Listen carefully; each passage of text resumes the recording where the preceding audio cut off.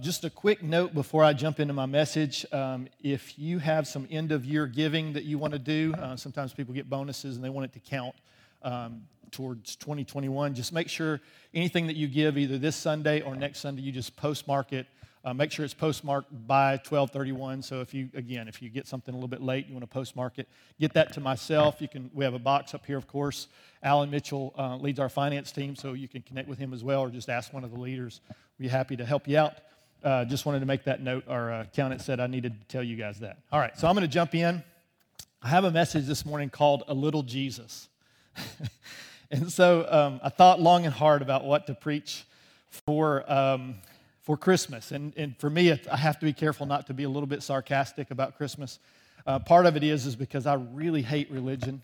That sounds funny coming from a pastor, doesn't it? But I really do hate religion, because religion has done probably more harm than good in terms of just the man-made version of it. Because religion, ultimately defined, is my attempt to get to know God and my attempt to know God. And Christianity is God's attempt to get to know you. So I don't know about you, but I think I'd rather do it God's way than man's way. So let me start by saying, first of all, I want to apologize for quoting this famous Christmas prayer. Dear 8-pound, 6-ounce newborn infant Jesus, don't even know a word yet, just a little infant, so cuddly but still omnipotent. Thank you for all your power and your grace, dear baby God, amen. So most of you guys, if you know anything about Southern culture, you recognize the great driver Ricky Bobby, and also philosopher. But he had a friend named Cal who had an even better prayer and better concept of God. This is his quote. Obviously, it's a character, but this is what Cal said. He says, I like to picture Jesus in a tuxedo t-shirt because it says, like, I want to be formal, but I'm here to party too. I like to party, so I like my Jesus to party. Man, that is such a loaded statement right there. I could preach a whole series out of that one statement. I like to think of Jesus like with giant eagle's wings and singing lead vocals for Leonard Skinner with like an angel band, and I'm on the front row and I'm hammered drunk. So why would I bring that up at Christmas time? And obviously, I don't know about you, but I have gotten it wrong about God. I grew up in the South. I grew up just outside of Birmingham until I was almost 19, 20 years old, and then I went overseas. I got some massive culture shock when I went and lived in England for about 6 years. But I grew up around religion. I grew up around kids who went to church all the time, and they would recognize my sinfulness and want to help me out, but it was always mean. It always felt like they didn't really care about me so much as they cared about getting a notch on their gospel pistol, so to speak, right? So they would say things like, if you were to die right now, where would you go? And I would say it because this is my personality. I'd say, well, wherever it is, I don't want to be where you are. And I know that sounds hard, but my point was, I don't know if you know it or not, but whatever you're saying about your God, you're not saying that with your lifestyle, right? Because I partied with these guys, and I hung out with these guys, and I knew their lifestyle, and they would say Jesus all the time, but they were like Cal. They had a party Jesus because they liked to party, right? And so somehow he's going to overlook, it's no big deal, it's just, sweep it under the rug. He just understands our frailties. And so you go through this whole thing, right? And if you're not careful, what you do is you create a whole different Jesus. You get a little Jesus, not a whole big Jesus, right? And so that's what we have to be careful of. So the other day, it's funny, Dave mentioned in his testimony about what the Lord means for good, right? What the enemy meant for evil, God works for good for those who love him and are called according to his purposes. So I was talking to a lady the other night. We were there in the emergency room visiting someone. And this lady, Karen went in, and I was there for a little while and by myself. And this lady started talking to me. She was a security guard. And I hope she's watching. I was hoping she would come. I invited her to church. But she was telling me about her mother had a car accident, very similar to what Dave's testimony about his dad, had a car accident, and she was hurt pretty badly, and so they brought her to the emergency room, and when they did all the testing, they found out she had like 90% blockage in one of her major arteries or whatever, and so they did surgery on her and basically saved her life. And so she was telling me how thankful she was to God that he caused that car accident so that he could save her life. And I was like, hold up. Hold up a second. That sounds to me like a Leonard Skinner Jesus. So I didn't say that. That's my point. I said, God didn't caused the accident, right? We live in a fallen, so I gave her a bit of theology, right? And what I was trying to help her understand was she had this misrepresentation of who Jesus was, and I just wanted her to know. Now, I wasn't doing that to be mean, and a lot of times there's not enough time or relationship to have that conversation with someone, right? But at some point, if I'm going to be honest, if I'm going to be a believer, if I'm going to represent Jesus to the world, right, represent him to the world, I've got to say things sometimes that are a bit challenging to the culture. And so I did that, and she was actually thankful. She said, I never thought about that way.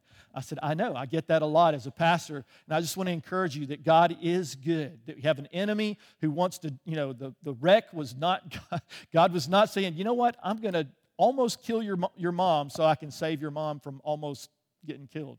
Like, what sense does that make, right?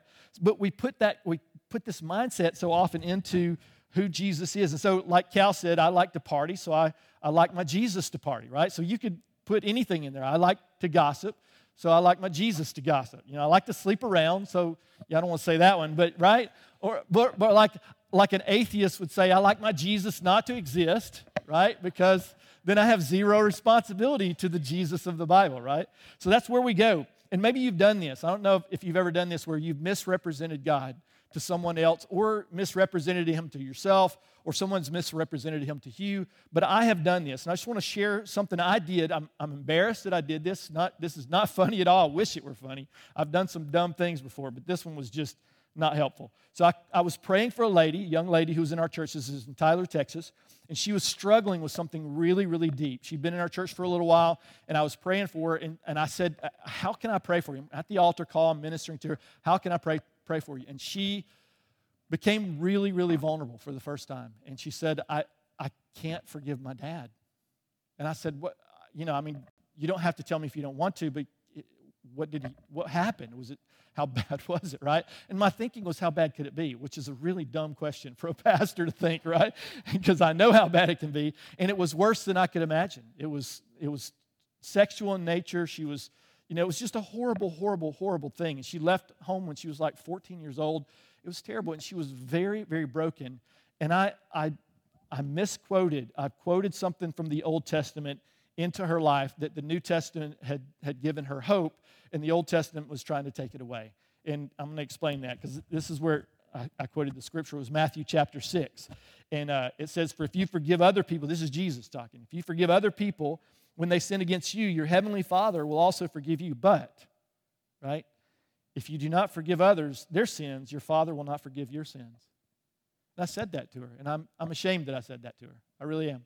Because I didn't understand grace. I was quoting the Old Testament even though it was in the New Testament. And I've shared this, if you've been around DCF, I've shared this, Matthew 5 and 6. We make this out to be, the greatest sermon that was ever preached in the Bible, and that's true in a lot of respects. But we forget that sermon that Jesus preached, there's a part of it, Matthew 5:17, he says, don't think that I've come to abolish the law or the prophets, but I've not come to abolish them, but to fulfill them. So he changes the subject from the Beatitudes, and he starts talking about the law. And when he does, the rest of Matthew chapter 5 and the rest of chapter 6, he puts the law on steroids. What he's really doing is he's bringing the law back to its proper perspective because they had made the law palatable. The Jews had created a Leonard Skinner Jesus or a baby Jesus, 8-pound, 6-ounce baby Jesus, whatever you call it. They had made the law palatable so that they could actually fulfill it. But they couldn't. And that's what Jesus spends the whole rest of that scripture saying. He says, unless you exceed the righteousness of the Pharisees, you will in no way see the kingdom of heaven. It's not going to happen, right? So there was no one who kept the law as good as the Pharisees, and that was his point. He said, you've got to exceed that because they're lying anyway. He goes on and he talks about that. He says, if your eye offends you, pluck it out. If your hand offends you, cut it off. What he was doing is he was making sure that we understood again that the law is impossible for you to follow. You're still required to, but it's impossible for you to follow. And that makes no sense until you really begin to understand the gospel, that the gospel is not the bad news that you can't fulfill the law. It's the good news that someone fulfilled it for you, right? And so when we get that, it begins to make sense, and it begins to unfold the story of humanity and the brokenness and everything. It begins to create a cohesive worldview that begins to make sense in every form or fashion. So I don't know about you, but I've misrepresented God, and I did that. And here's the way I know this. I read later on as I grew, I read in Colossians 3, it says, bear with each other and forgive one another. If any of you has a grievance against someone, forgive as the Lord forgave you. Right? So it's not saying forgive or you won't be forgiving or forgiven. That was the Old Testament. That was the requirement, the perfect requirement of the law that you could never do. That was a Jesus point in Matthew 5 and 6. But in the gospel, after we understand Jesus paid the price on the cross, we come back to this and he says, bear with each other and forgive one another. So it's not like you don't have to forgive people. It's just saying that the way you do it now is to recognize that you've been forgiven, and it creates the ability for you to actually forgive. Right? Another place, Ephesians 4 says, get rid of all bitterness, rage, and anger, brawling and slander, along with every form of malice. I mean, that's as clear as it can be about your behavior as a believer, as a new creation in Christ, right? These are the things that are expected of you because you have a new nature and you have a new heart. He says, be kind and compassionate to one another. In other words, put off the old stuff that doesn't fit you anymore, and put on the new things that do fit you. So put off bitterness, rage, anger. Put on kindness and being compassionate to another. And this is what it says. Forgiving each other just as in Christ God forgave you. So in other words, because God has done something, you can do this. But see, I didn't understand that, so I was trying to live up to a God. I was trying to live up to a God that I didn't understand. I was trying to serve an Old Testament God. I was trying to please an Old Testament God, and He's not an Old Testament God. He's an All Testament God, right? And it was a fulfillment. The Old Testament, you can't isolate it and leave it alone. You have to fulfill it, and that's what Jesus came to do. Born as a baby, He came to actually fulfill the law, so that you and I don't have to, it's not that you don't have to live up to the requirements, it's that you just don't have to live up to the requirements in your own strength because you can't. He comes and He wants to give you that. So I'm going to talk about that in a second. But here's the problem with Christmas. So often I have a problem with Christmas, is the tendency to romanticize the idea of Christmas, right? So I love Christmas. I am so not anti-Christmas. I mean, some of you guys were at our home on Friday night. You see the way my wife has decorated the house. I held things while she, decorated. I make sure something doesn't fall off while she puts everything together. So I didn't decorate my house, if you're wondering. Most of you guys are like, we weren't wondering, Dave. We knew better, right? But I love it, actually. I love Christmas. I love the Christmas trees. I love that. I wish it would snow. I mean, it's almost snowing in here right now. Is anybody else cold? I'm a little bit chilly, right, this morning. It's because there's so much humidity in lower Alabama, right? So we got to turn the air conditioner on. Otherwise, we'll all be sweating in mid-December, almost Christmas time. But I'm not anti-Christmas. I love Christmas. The challenge is we've made it about something. We've isolated it into something, creating a baby Jesus, right? We've created this whole thing about God in our culture that doesn't really exist. And if we're not careful, we get caught up in it. And I don't have a problem with the baby in a manger. I love the story, Luke chapter 2, Matthew chapter 2. I love these stories, right? We read these stories to my nephews whenever we do Christmas together. I just love this.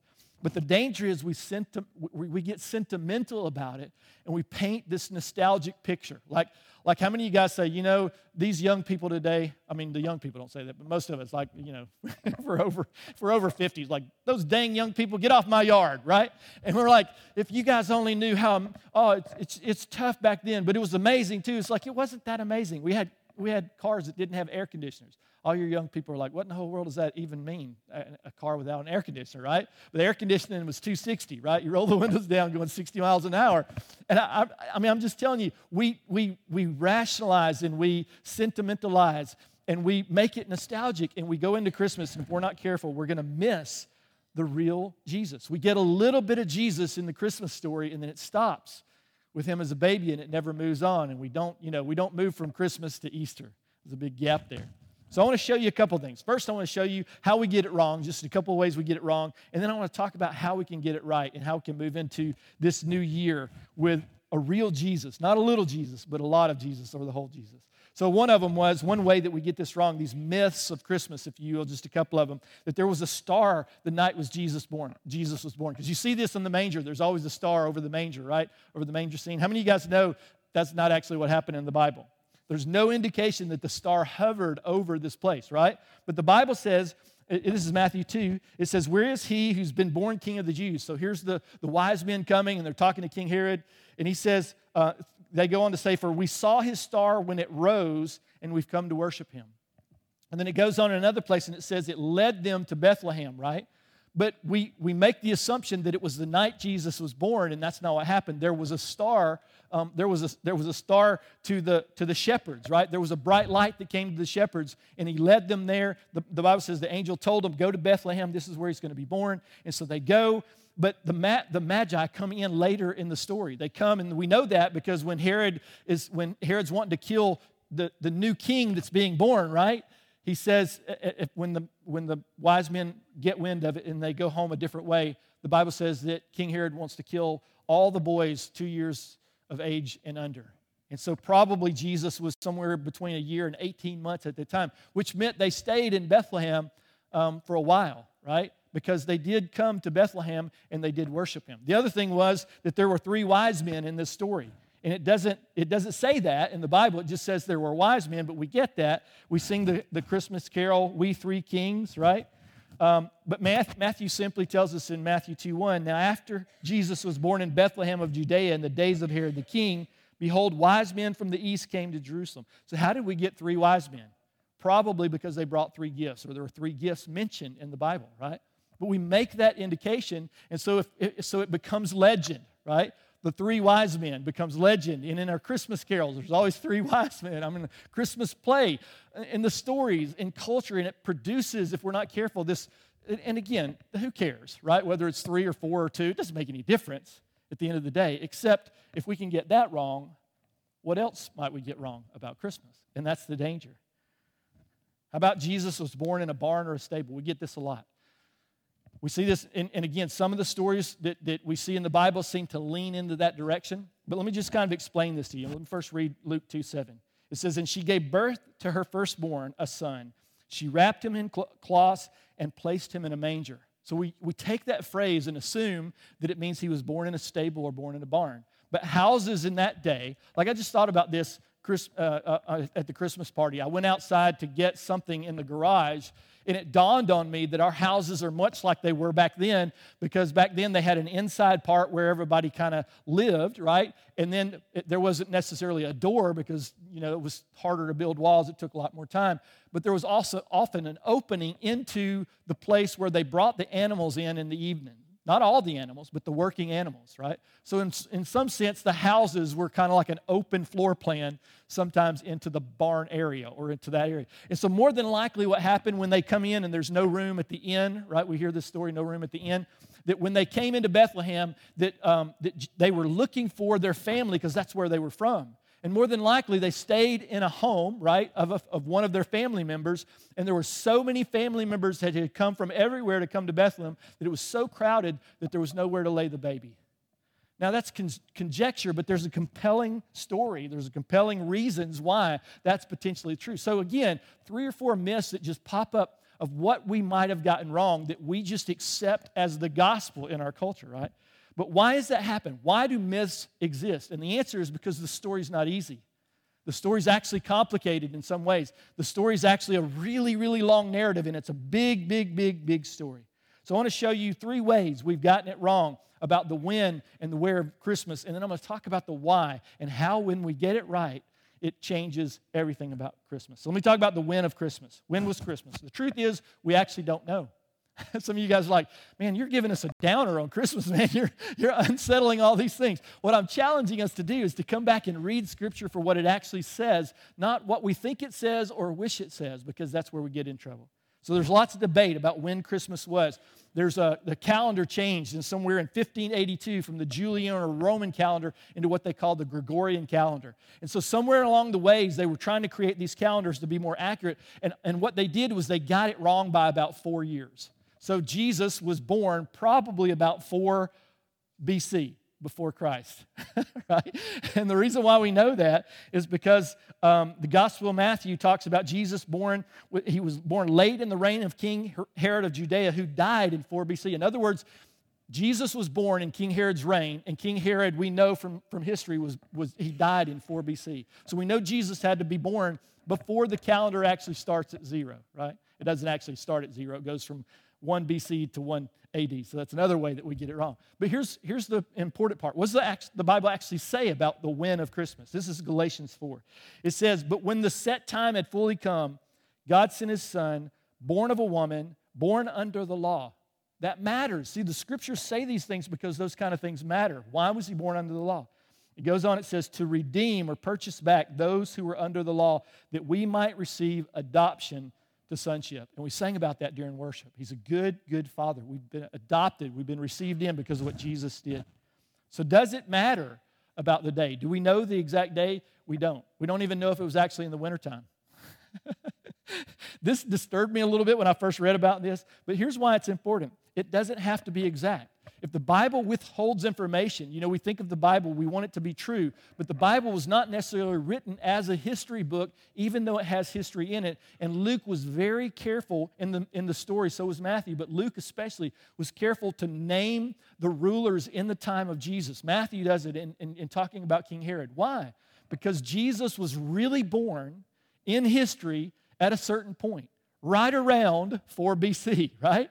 He was really born. It's not a legend. It's not something we made up. Jesus was really born into the earth, and it's not just from the Bible that we know that. There are numerous historians that are outside the Bible, extra-biblical historians that speak to the truth of Jesus of Nazareth being a real person in human history, and the things that happened actually happened. They're testimonies of his resurrection. In Josephus was a Jewish man who was a historian for the Roman Empire. He was not a good Jew, so to speak, in that day. And he wrote of the resurrection of Jesus. So it's true, these things are true, but we get it wrong. But does it matter? Romans 14:5 says about days, about these certain things. It says, "One person considers one day more sacred than another. Another considers every day alike. Each of them should be fully convinced in their own mind." In other words, if you celebrate Christmas on Christmas Day, or like we did, we opened our presents on Christmas Eve, which to some of you guys is, you just don't do that, right? But that's what we did. We celebrated the day before Christmas. So does the day matter? Not really. But here's what we do know. Things were bad, really, really bad in the culture when this was going on, when Jesus was born. There was something called the Pax Romana, which was forced peace. In other words, the Romans came in and said, "You will have peace or we will kill you and we will have peace." Right? You think we have challenges with our government. How would you like to sit underneath that kind of government? But here's the worst thing. Right up until the moment Jesus was born, because we read the story with eyes to see what happened before and what came after it, we have the beauty of context, and they did not. And so for 400 years, people were in silence. They had not heard from God. There had not been an angelic visitation. There had not been a single prophet in 400 years.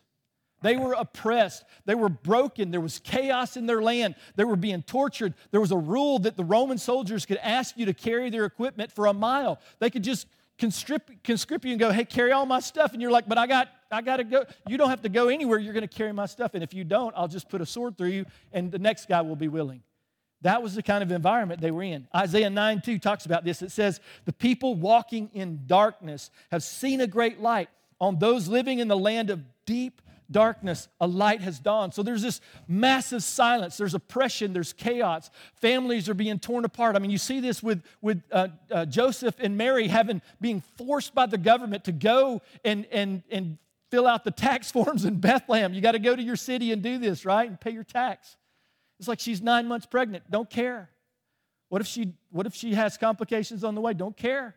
You're going to do what we say. This was the oppression. And the Bible says in this deep, deep darkness, a light shone. Something happened, this moment in history. Bam, God shows up on the scene as a baby boy, and all of a sudden everything begins to change. Doesn't that sound like today, though? Chaos. Everywhere we look, it's like, it's so, I don't know, has it ever been this bad? Yes, it has been this bad. It's been worse. Go read history. It's been a lot worse than it is now, I promise you, right? They were tormented without air conditioning. We're tormented with it. So it's a little bit different, right? But something happened. A light is dawned. It's broken through. The Bible talks about it arose. Something came up. It came out from nowhere. Where the light is, darkness cannot be. And this is the beauty of what Jesus did. So what about the where of Christmas? Scripture seems to contradict itself, right? Bethlehem, Nazareth, Egypt, where was Jesus born? And so often people go, the Bible's not even clear where Jesus is born, so how can I trust it about my own salvation or about a way to live? So people use it. They justify it to say that God, that the Bible's confusing, that it contradicts itself. But does it? This is Bethlehem, Micah 5:2, the prophecy. But you, Bethlehem, Ephrathah, though you are small among the clans of Judah, out of you will come for me one who will be the ruler over Israel, whose origins are from ancient times, this promise of Jesus the Messiah. John 7:42, does not Scripture say, this prophecy ahead of time, that the Messiah will come from David's descendants and from the city of Bethlehem? Nazareth, Matthew 2:23 says, and he went and he lived in a town, this is Jesus, called Nazareth, and so was fulfilled what was said through the prophets, that he would be called a Nazarene. So he's born in Bethlehem. He goes to Nazareth. What about Egypt? Matthew 2:13, when they had gone, an angel of the Lord appeared to Joseph in a dream. That's a whole other series about how God led him and how he wants to lead us. Stay there until I tell you. Go to Egypt and stay there until I tell you. For Herod is going to search for the child to kill him. We know that was true because he made the edict to kill the baby boys, 2 and under. He says, where he stayed until the death of Herod, and so was fulfilled what the Lord had said through the prophet, out of Egypt I called my son. So why does the Bible go through such trouble to say he was from Nazareth and he was from Bethlehem and he was from Egypt? I mean, I looked at that the first time I saw it, and I was like, God, you're just giving people ammunition to not believe you, to be confused. I don't understand. It's like, why can't you just make it simple? I shared about the Roman road, right? How do you lead somebody to Jesus? You just walk them down the Roman road. It's about 4 or 5 scriptures out of Romans that you tell them. And I remember somebody said, why did Paul even write the rest of Romans? We don't really need it, right? I mean, just need the Roman road to get people saved. That's actually a really good question. Why did he write the rest of Romans? Why should you take the time to read it? Why should you take the time to dig out of Scripture 2,000 years separated and 2,000 years separated and another culture? Because the story matters. It matters. It matters in a huge way. The statistical miracles of Jesus, I've talked about this. 456 Old Testament verses referring to the Messiah or his times. And conservatively, Jesus fulfilled 300 of those Old Testament prophecies. Now, why does that matter? 300 of them. Those 3 places, Jesus could not pick where he was going to be born. He became a refugee and went to Egypt. That's not something he could have chosen. Now, maybe later on he could have chosen. At some point, he's living in Nazareth. All of these things happen before he becomes a full-grown man, right? Before he has the ability to dictate what he's going to do. 3 prophecies about where he was going to come from. God put it in there on purpose. Why? So it's almost impossible to fake who the Messiah was going to be. Out of 8 prophecies, I've mentioned this before, out of 8 prophecies, just 8 prophecies, the chance of 8 prophecies coming through, and Jesus fulfilled at least 300 of them, right? Out of 8, the chances of that happening outside of being God in a miracle is 10 to the 17th power. That's 100 quadrillion. I had to look it up. I had no idea what this number was, right? Or 1 with 17 zeros behind it. Statistically, it is impossible for Jesus to have not been the Messiah. Impossible. So the Bible story is more than just this quaint little, beautiful little story, right? It's a story that matters. It matters because people's whole eternity is hanging in the balance based on not what Jesus did as a baby. That's just part of the story. But what happened all of the time before that in the prophecies and what God was saying it was going to be like, and then how we were going to live that out. So what about the why of Christmas? This is really the most important thing. There's this really interesting passage. I mentioned it earlier about the innkeeper. The innkeeper says, he gets vilified for all of eternity. The innkeepers, there's no room in the inn. No soup for you, right? And so one guy preached this, and he said, what he really was saying, there was no room in the innkeeper's heart. I was like, well, that makes for a good sermon, right? Probably he was just busy and he didn't have time to talk to this guy and his pregnant wife, right? Whatever. But think of what he missed, right? Had he made room for him in his heart or his inn, what might have occurred that day? But here's what happens. So often we vilify this guy and don't realize that we don't give Jesus any room in our heart either, right? There's no room for him in this inn, if I'm not careful. The struggles of life. The Bible talks about the cares of life. I got a parent. I got to work. You don't understand how I got my nose to the grindstone. You don't understand. Both of us have to work, and we don't have time to come to church on Sunday. We don't have time to read the Bible. We don't have time. You have time. You have the same amount of time that the president runs the United States of America, right? He's got a bigger staff. Let's admit that. But the point is we all have the same amount of time. What we do with it is what matters. What becomes priority, what gets in front, what is preeminent is a decision that you and I have to make. And it's a decision, this is what's interesting, it's not a decision you just make on Sunday and go, you know what, I think I should spend more time really connecting to the Lord and really understanding Scripture and really digging. I should be discipled more. I should take some time to disciple others. I should look into giving. I don't give. Maybe you should give. Right? What does the Bible say about giving? Is it all, is it Dave just wants a better car? Or is there something going on here that God uses this money to change people's lives for all eternity? That's the point, is it's worth looking into. Everybody's in such a hurry. Jesus addresses this, Matthew 11:28. This is what he says. Come to me, not your version of me. Right? Come to me. If you do this, if you come to the real Jesus, right? This is what he said. All you who are weary and burdened, I will give you rest for your souls. Take my yoke upon you and learn from me, for I'm gentle and humble in heart, and you will find rest for your souls, for my yoke is easy and my burden is light. This is a beautiful passage in the Message, which is not a translation. It's not a translation. It's more a paraphrase, but this is what it says. Are you tired, worn out, burned out on religion? Right? Come to me. Get away with me, and you'll recover your life. I'll show you how to take a real rest. Walk with me and work with me. Watch how I do it. Learn the unforced rhythms of grace. I won't lay anything heavy or ill-fitting on you. The clothes I want to put on you, you were made to wear. You were made to be generous. You were made to be kind. You were made to be powerful. You were made to walk in the things of the Spirit. You were made to walk with the real Jesus. He said, come to me. There's a survey that came out recently that said 80% of Americans would call Jesus the Son of God, but only 40% believed that he was God, and only 40% believed that he was sinless. Now, why does that matter? That means 60% of those people who were polled believe in a Jesus who cannot save them. You hear that? So people have this concept. Listen, if you're a believer this morning, thank God. But we have this opportunity, right? During Christmas time, and I'm not saying go out and just, if you were to die right now, where would you go? Not helpful. Don't do that, right? But the love and the mercy and the compassion and the kindness that you found in the Lord, like when that lady shared with me that God had put her mother in a car accident, right? I just kindly said, can I just make an adjustment to that as a pastor? Because I've heard that a lot. And the problem with that is ascribing to God what the enemy's trying to do in your life. And if we get that one thing wrong, then we look at our life and go, because I hear this all the time, well, that was just meant to be. No, it was not. Right? There's so many people. I pray all the time, God, open the door for more healing, because we need the power of God to break through in our lives. Why? Because there's what we see in Scripture, we're not seeing in our lives the way we ought to see it in Scripture.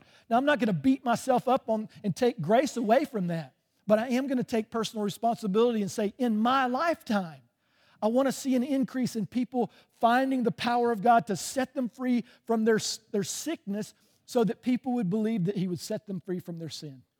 Right? So I can't do that if I don't know the real Jesus, if I just go to church and if I just go through the motions.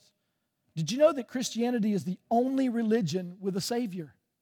Every other religion, there's a way for you to save yourself. But do you know what we do as Christians so often?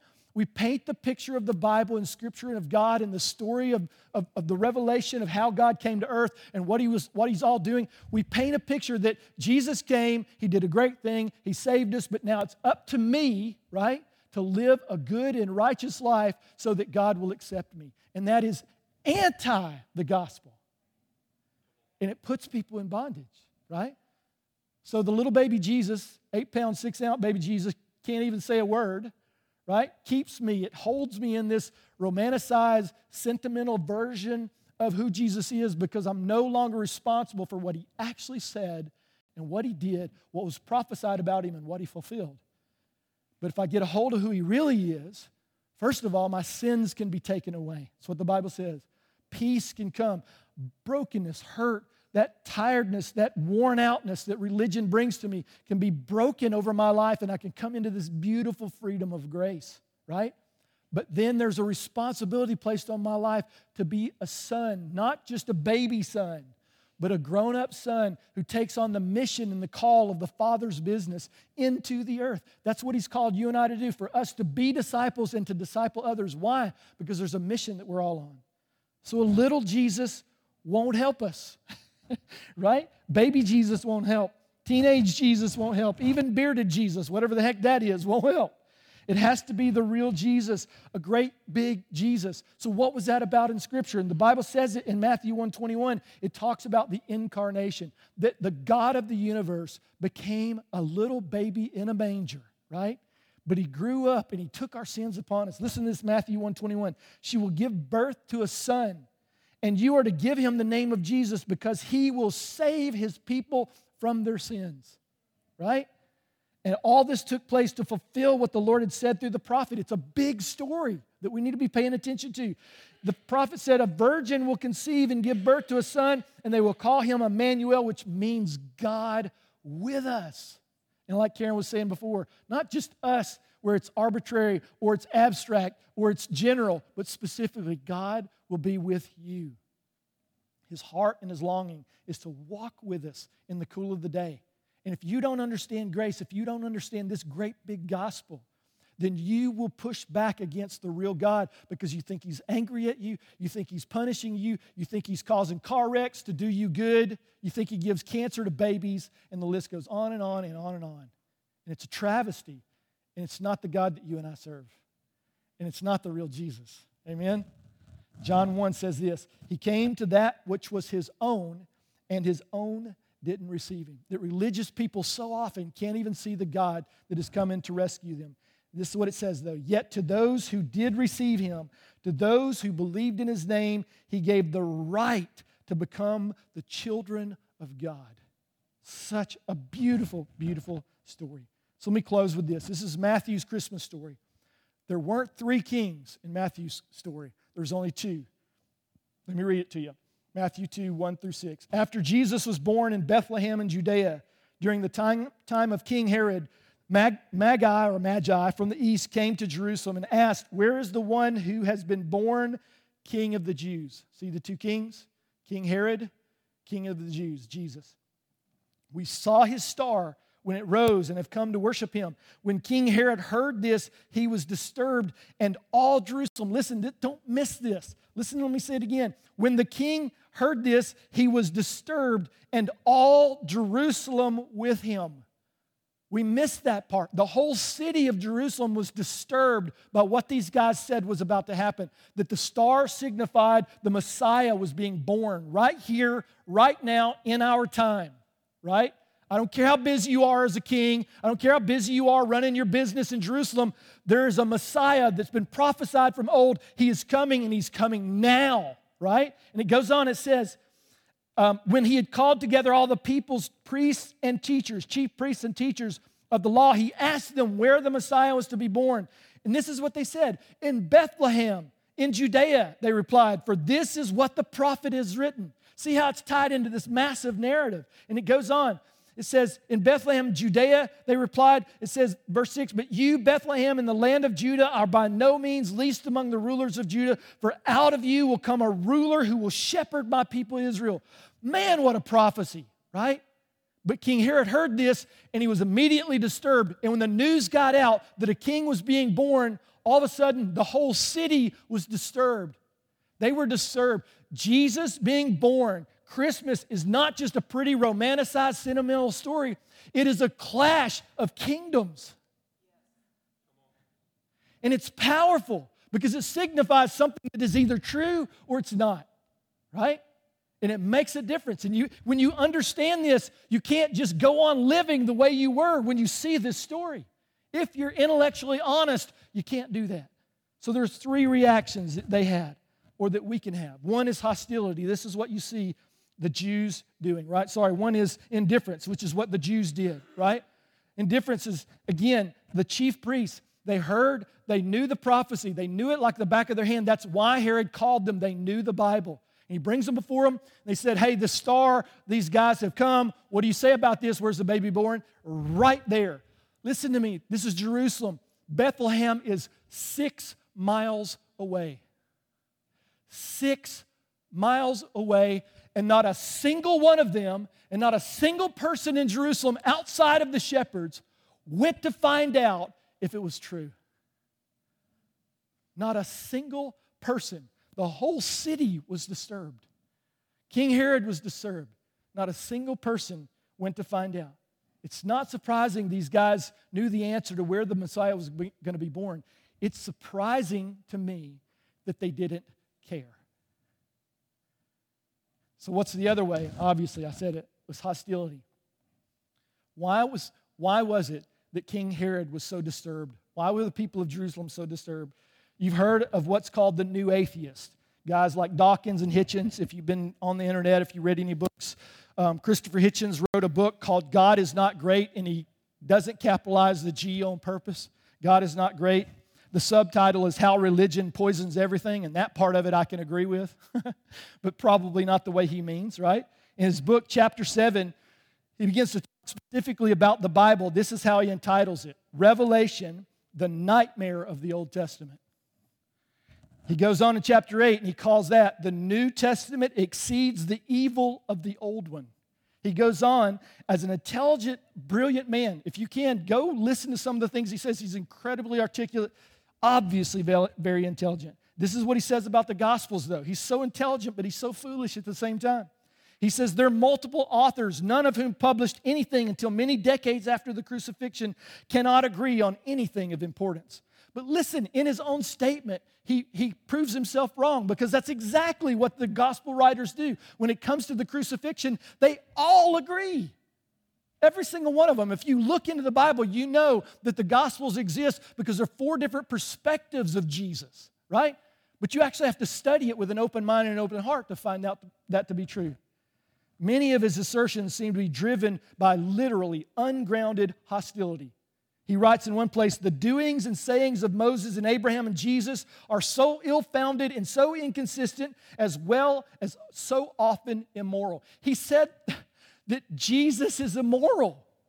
Can you imagine the arrogance and the foolishness for a smart man to say that Jesus is immoral?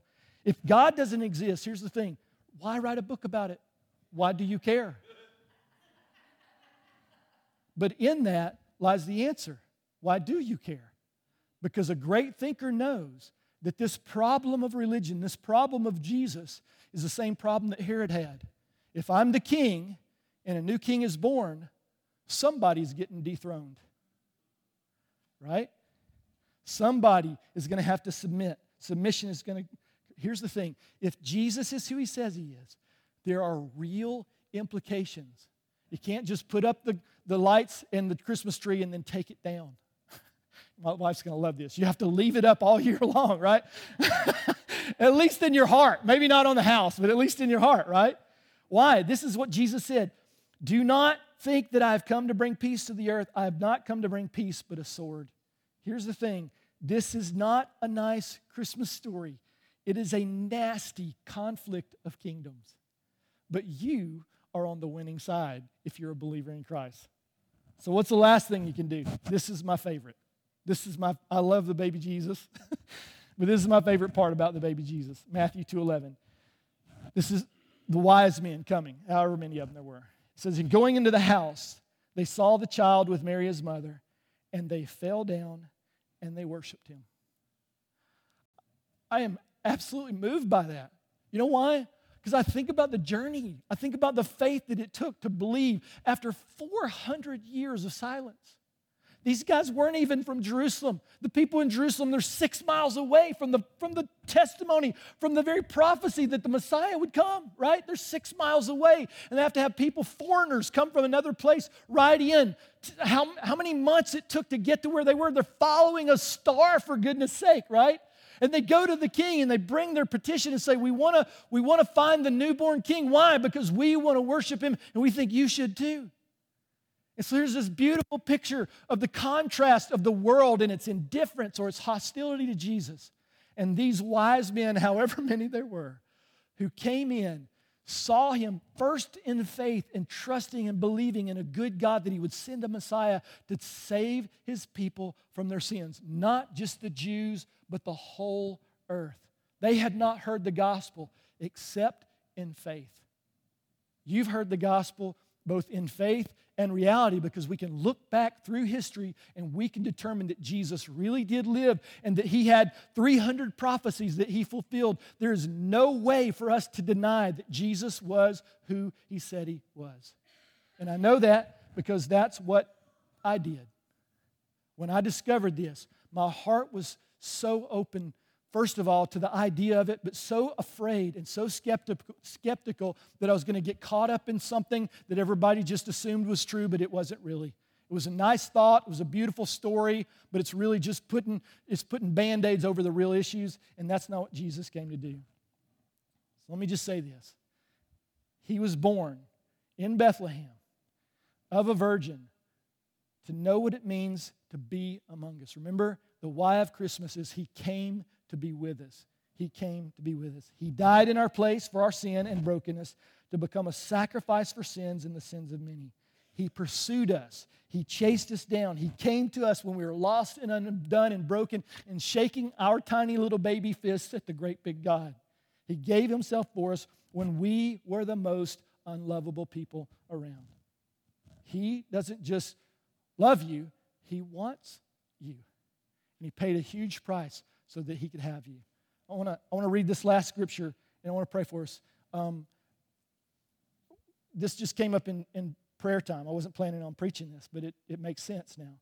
This is Matthew 12:20.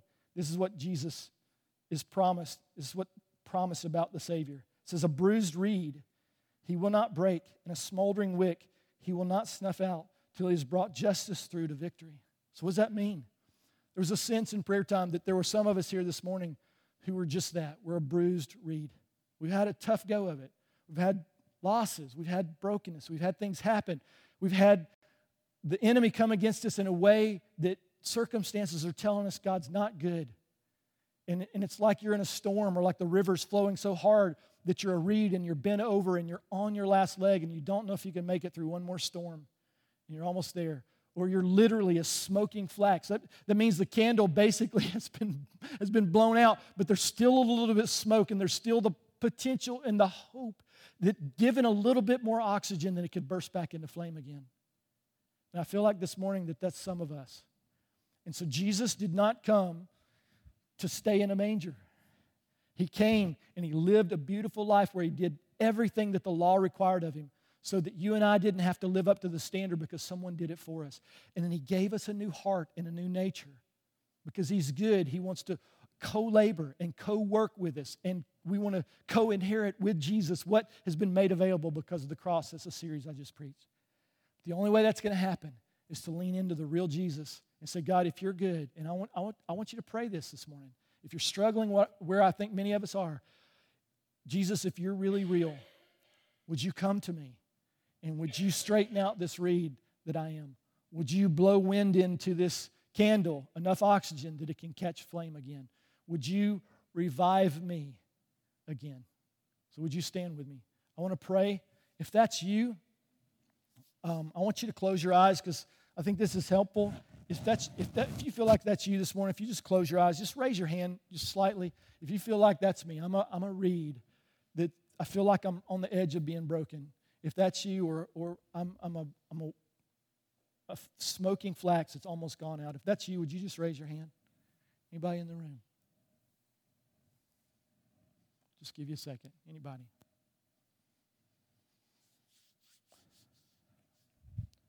Maybe it's somebody online. I just really feel strongly that that's somebody here today. But I want to pray for us as we close. I just want to pray and invite Jesus, the real Jesus, into this moment, into the brokenness, into the hurting, into the hope, and let him just breathe life into us again. So Jesus, we just come, and Lord, we say we humble ourselves before a mighty King. Lord, you're no longer a baby in a manger. You were vulnerable. Lord, you literally trusted humanity to take care of you. I can't wrap my head around that you trusted Joseph and a teenage girl, Lord, to take care of you, to obey the prophecy, the dream that would cause them to literally go into a foreign country and be refugees away from their homeland. And God, you would bring them home, that someday, Jesus, you would be on the cross and you would look down at your mother and you would recognize her brokenness and her hurting and her pain because she's about to lose her son. And you asked John if he would be a son to her and look after her. Lord, your heart and your compassion and your kindness, even in the most broken place, Jesus, is overwhelming. So, Lord, we just submit ourselves to you again and afresh and anew and say, Lord, be real to us. Be the whole Jesus. Be a big, big God in our lives, Lord, that we begin to lean in and take the time to lean into who you are and what you're calling us into, not just individually, but as a body, Lord, to reach out into the people, into this city, Lord, the people into this region, Lord, and where darkness has fallen and it's broken and hurting people, Lord, behind closed doors that we don't see and they put on a beautiful face. But, Lord, you said that light has arisen, a light has shone. Lord, and it's represented in the story of Jesus, a story of a baby being born in a star in Bethlehem and all those things. But Lord, it's coming through our lives, speaking into somebody else. Lord, would we be you into a broken and a dark, dark world? Would we represent you in a beautiful way? So Lord, we give ourselves afresh and anew. Lord, as we go into this new season of our life, Lord, the brokenness in our world all around us, Lord, but we lay it all down. We say, Jesus, we trust you to bring light where there was darkness, Lord, to bring wholeness where there was brokenness. We trust you. And Lord, if there's somebody here or online hearing this, and they feel like they're almost a broken reed, Lord, would you just breathe hope into them again? Breathe life into them again, Lord, and cause them to come afresh, come new, Lord, to rise up again, to arise, Lord, again, just like you did in our own hearts. Lord, we trust you for that, Lord. Would you be that hope? Would you be that goodness in our lives as we go forward? Lord, would you be a reminder, Lord, that you are our peace, that you are our goodness, Lord. We trust you for that this morning. In Jesus' name, amen. Amen. If you need prayer this morning, we would love to pray for you guys. We'll have a team up here who would pray for you. If you're online and you'd like prayer, just go to our website and connect with us, and we'll definitely connect with somebody, have someone connect with you and pray with you. Come forward if you need prayer. Otherwise, have a wonderful, wonderful Christmas week. Amen.